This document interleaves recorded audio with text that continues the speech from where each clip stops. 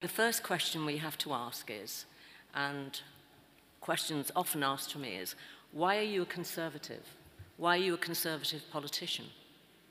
What exactly is it about the party that you are part of?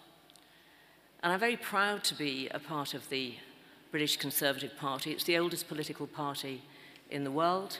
It traces its roots back to Bolingbroke, and then it's sort of the form it's in today, going back to 1832. And the question then is, how is it still here?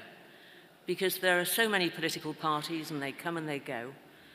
And the reason it's still here is it's because we're a broad church. And we move with the times. And that's always very, very difficult to do. And I always used to say, and we don't really have an ism on the end. So is it socialism, communism, conservatism? Conservatism is a very sort of loose phrase, and it covers a whole range of things. So we're still here, and we fight to stay in power, naturally, and I'm one of those, certainly for the last 35 years, that has tried to do my best to represent my party.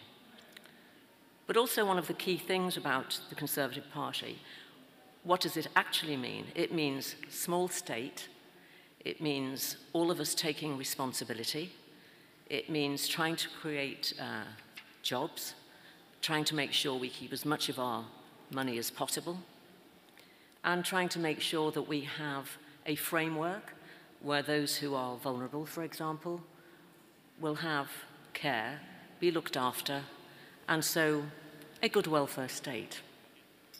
But we're also a party of opportunity, and that's where it's hugely important. But one of the other key things about conservatism and about the party is, what else does it stand for? Well, it stands for nothing unless it stands for freedom of speech. And it stands for nothing unless it stands for the fact that we can debate issues, which I would say in recent years has become more and more difficult. I'm just going to touch on two examples. They've been talked about throughout this conference. One is COVID. One is climate change, which has been touched on. And I'll also touch on, at the end, cancel culture. For those from English-speaking countries who are here, they know immediately what I'm saying. Those of you from other countries may not have the same terminology, but I think you'll certainly understand what I mean. So if I go to the first point I wanted to raise, which was COVID. You've already touched on, my good colleagues here, the reliance that we've had on China when we were looking to bring in PPE, obviously for the medics, and it was an absolute shock. Clearly, all of the member states, all of the countries around the world had some sort of medical supplies, but it was nothing because over the decades, we'd basically farmed out the manufacturing of these goods, and it certainly became a huge problem. But also, one of the best things from my point of view was that, and for the right reasons, was that as a former MEP here, I was also one of those who supported the UK leaving the European Union. And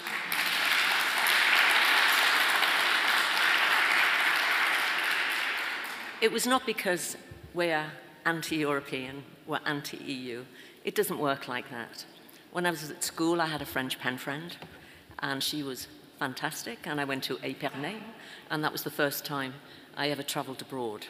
I lived in Mallorca for a year, and worked in a holiday village before I joined British Airways.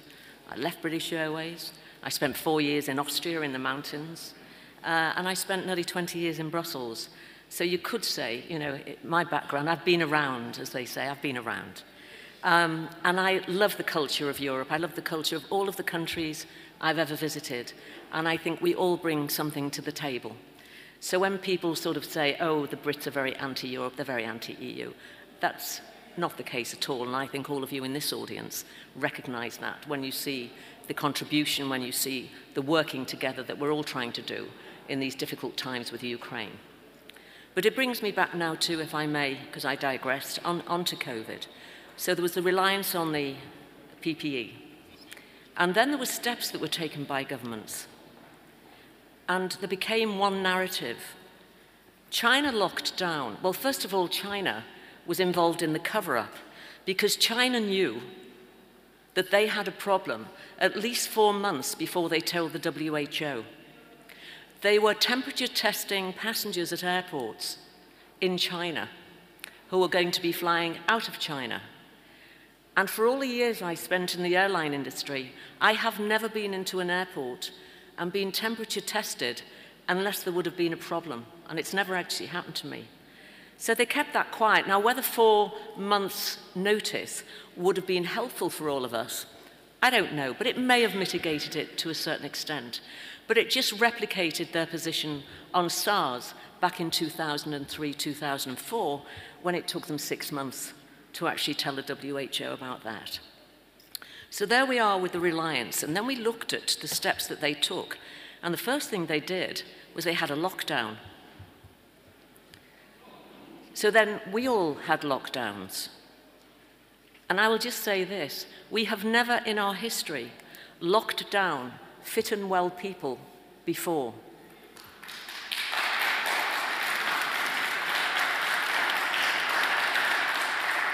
What we tended to do was find those who were vulnerable, find those who were ill, and then we would then isolate those people, those patients, and we would treat them.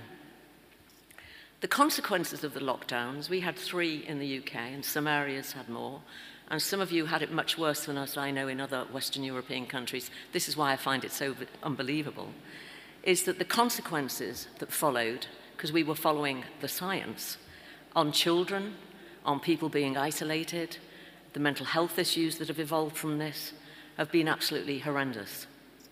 So we had the jargon, it was, stay at home, stay safe, stay 2 meters or 6 foot 6 inches apart, depending where you live, and follow that science. But the problem was, there was only one narrative. And there were scientists, for example, who were involved in what was called the Great Barrington Declaration, from Stanford, from Oxford, and they didn't agree with the steps that were being taken. They thought they were too punitive, and they thought that we should actually be focusing on those who were vulnerable instead of locking up society, which was turning into a complete catastrophe, both medically and also economically, because we know the costs that have followed. But the vaccine was going to be the silver bullet. And of course, from our point of view, where we were pretty pleased was that we made our decisions about the vaccine over in the UK. The people put in charge of doing that did a terrific job, and the rest is history on that. But notwithstanding, also the key to this vaccine, as good as they are, is that even if you have it, you can still contract COVID, and you can still actually give COVID to somebody else. But it should mitigate it, and hopefully you're not going to end up in hospital, and we're not going to die of this vaccine. Whether it's dying of it or with it, of course, when you look at statistics, they are 2 very different things. And then there was the wear a mask. Wear a mask. Well, if you're in a hospital with a hospital mask, it's a very different thing. So people were then walking around, and they're putting them on children and babies and whatever, as though a microbe is going to judge whether somebody's got a mask on in that row or hasn't got a mask on that row. So it's about being grown up, and it was about taking responsibility, which we did. But my final point on this is about that narrative. Nobody was allowed to challenge the narrative. Because if you challenged the narrative, you were seen as an anti-vaxxer, you were seen as a troublemaker, and that could be said of, as I said, eminent scientists who believed that we should have taken a different approach on this, and we'll live and learn as time goes on. And the media played its part. In the United Kingdom, our media were given £30 million or whatever as a budget until March this year, and they came out, I think in the other countries too, with all the adverts.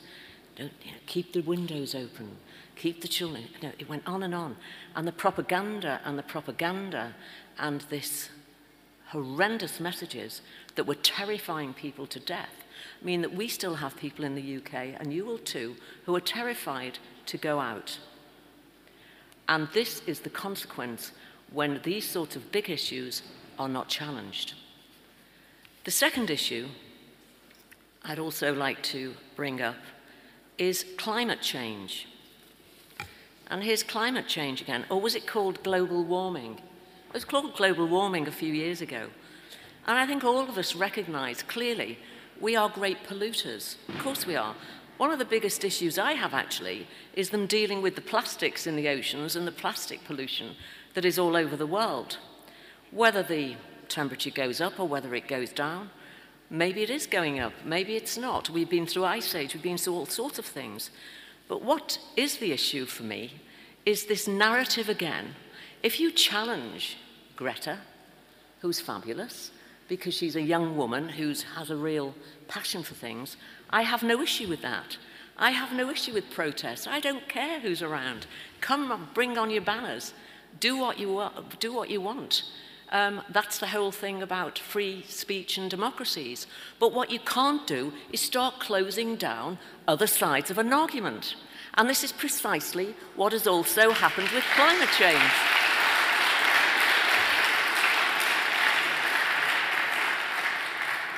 So as soon as you raise or you question, you're a climate change denier. You clearly don't accept that there's anything wrong, when actually we are responsible people and we know there are massive challenges ahead.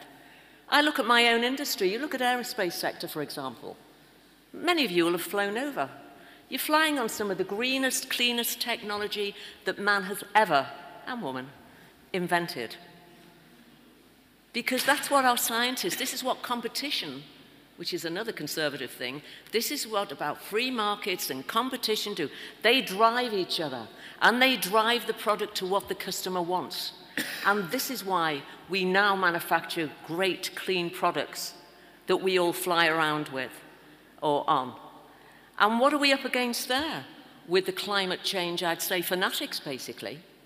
Oh, well, you can't fly. I mean, the pollution. Well, it's actually 3% of CO2 that the whole industry actually discharges. And of course, there are other pollutants too.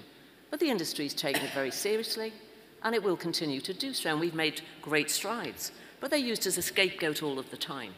And it's not acceptable because the industry, the supply chain, hospitality, they're underpinning tens of millions of jobs throughout the world. And they too have been absolutely devastated by COVID. And this is why it's so brilliant that we're all sitting here today face to face, because I never really want to do another Zoom. I am zoomed out. And apparently,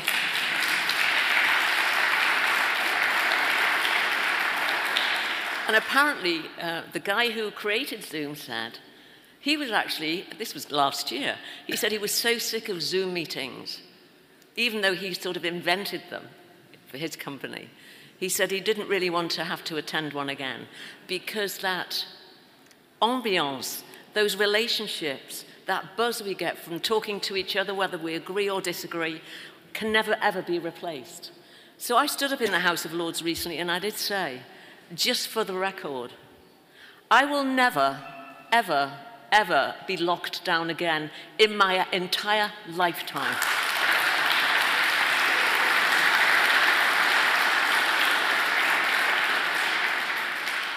And back on climate change, I always digress. I'm a typical politician. I always think of things as I go along. This aim for net zero and the consequences for net zero have not been thought through on the impact for the normal families and households. We're talking in the UK about, oh, everybody needs to have a heat pump. They cost £5,000 or £10,000. We have people living in the UK, they earn £20,000 a year. That's a lot of the blue-collar, working-class, hard-working families. And it seems to be, again, this narrative as though we have to do all of this at the expense of everything else. Let's all be, when I was here in the European Parliament, oh, let's be, we are the EU, we are the EU, we are Europe, we must be showing the way, while they dump all their garbage across the world, in India and Africa and places where you find waste all over the place. But it's all right because we can't see it. But what we have to do, we have to tackle our own problems here and stop dumping them on the rest of the world just to make us in Europe and Western Europe feel good. So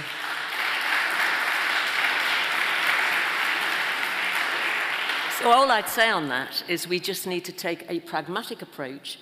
And this is, I think, where it's been pointed out in this conference, the situation in Ukraine, if it hasn't woken people up yet to what energy security means, then it hasn't woken them up. Because we have, as has been said, so reliant on countries that really are quite dubious in what their intentions are, that we cannot continue like this. And the sooner we can become self-sufficient in energy and in other matters, and the sooner that we can make sure the countries that we do trade with, we manufacture with, are our friends and our allies, then that's the sooner the better. And I think that's what they're genuinely working on at this moment in time. So my final point, anyway, we're going to fight back on all of these things. I know, I can just see it in the audience, although I can't see a thing because the lights are so bright.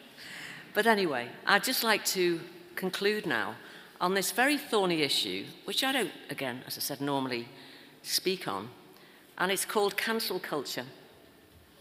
Because free speech, disagree, disagree. Cancel culture. You've all heard of J.K. Rowling, haven't you? Harry Potter, yeah? Your kids will have seen the films. She's written books. It's in all the languages around the world. One of the most successful writers. And J.K. Rowling, she had the audacity to speak at some conference or other, and she was asked a question, she said, about, and it was really comes into the whole transgender debate, about genders, females, males. And she said there are two sexes. There are males and females. She has had death threats. And politicians are having death threats because this isn't about people who are transgender. The vast majority of people who, for medical reasons and other reasons, have changed their, well, you can never change your sex. Your sex is determined from the minute that we come into being inside the womb.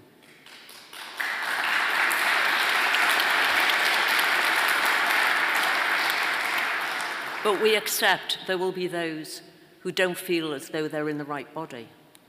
And that's a fair point. And that has to be dealt with sensitively and properly. But there are also the trans activists, and these are a very active group of people, predominantly men who are transing or who are basically saying that they identify as women, who wish to be called and described as women.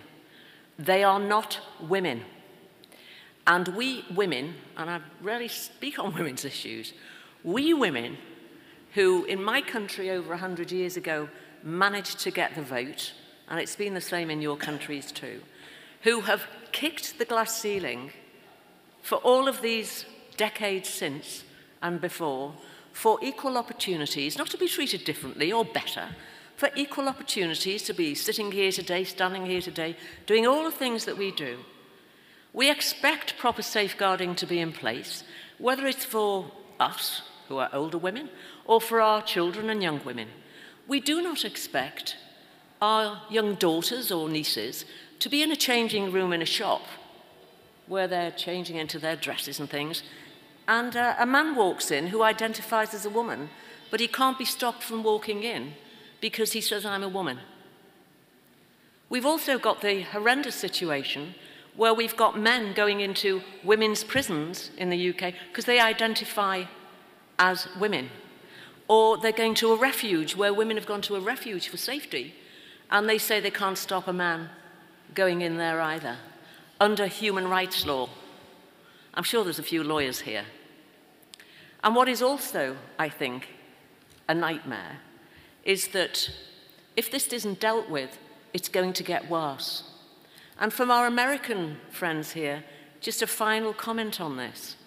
At the moment, you may have seen on social media, I'm on Twitter, by the way, and you'll have seen on social media about the Ivy League swimming competitions.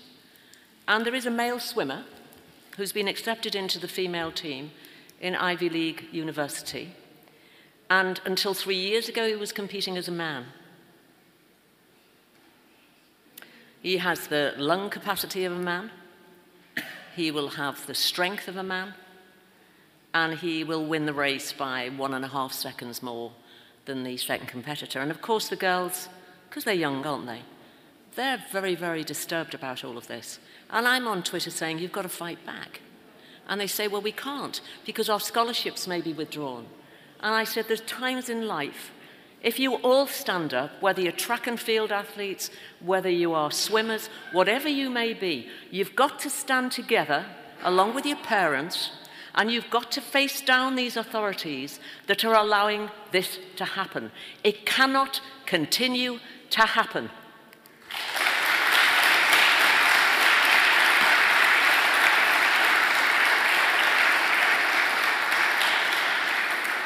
Not least because if all the girls stand down and the young women, the universities won't have a team at all for the women's section, will they? What are they going to have, 1 or 2 people or none? So this is a serious issue. And as I said, it's not an issue I would normally talk about. But they are 3 areas that I've tried to just bring in this morning, or this afternoon now, pretty well. I'm still on UK time. Just to bring into this, because it's not just about national sovereignty, it's about how the dialogue's going, how the narrative's going, how free speech is being closed down, how we are forward-looking, we are all embracing, and I want to live in a country that's all embracing. I have my gay friends. I fought alongside them to make sure that they had equal and similar rights and the same rights to me. Quite right, but they are being undermined with this trans agenda too. So it's not just women's rights. So there are organisations, and they are actually not helping at all. So we need to actually take up the challenge, and we need to do it collectively, and we need to do it in a sensible and pragmatic way. So I think, as I said, Mr. Moderator, I think I've probably spoken for longer than I was going to in any event.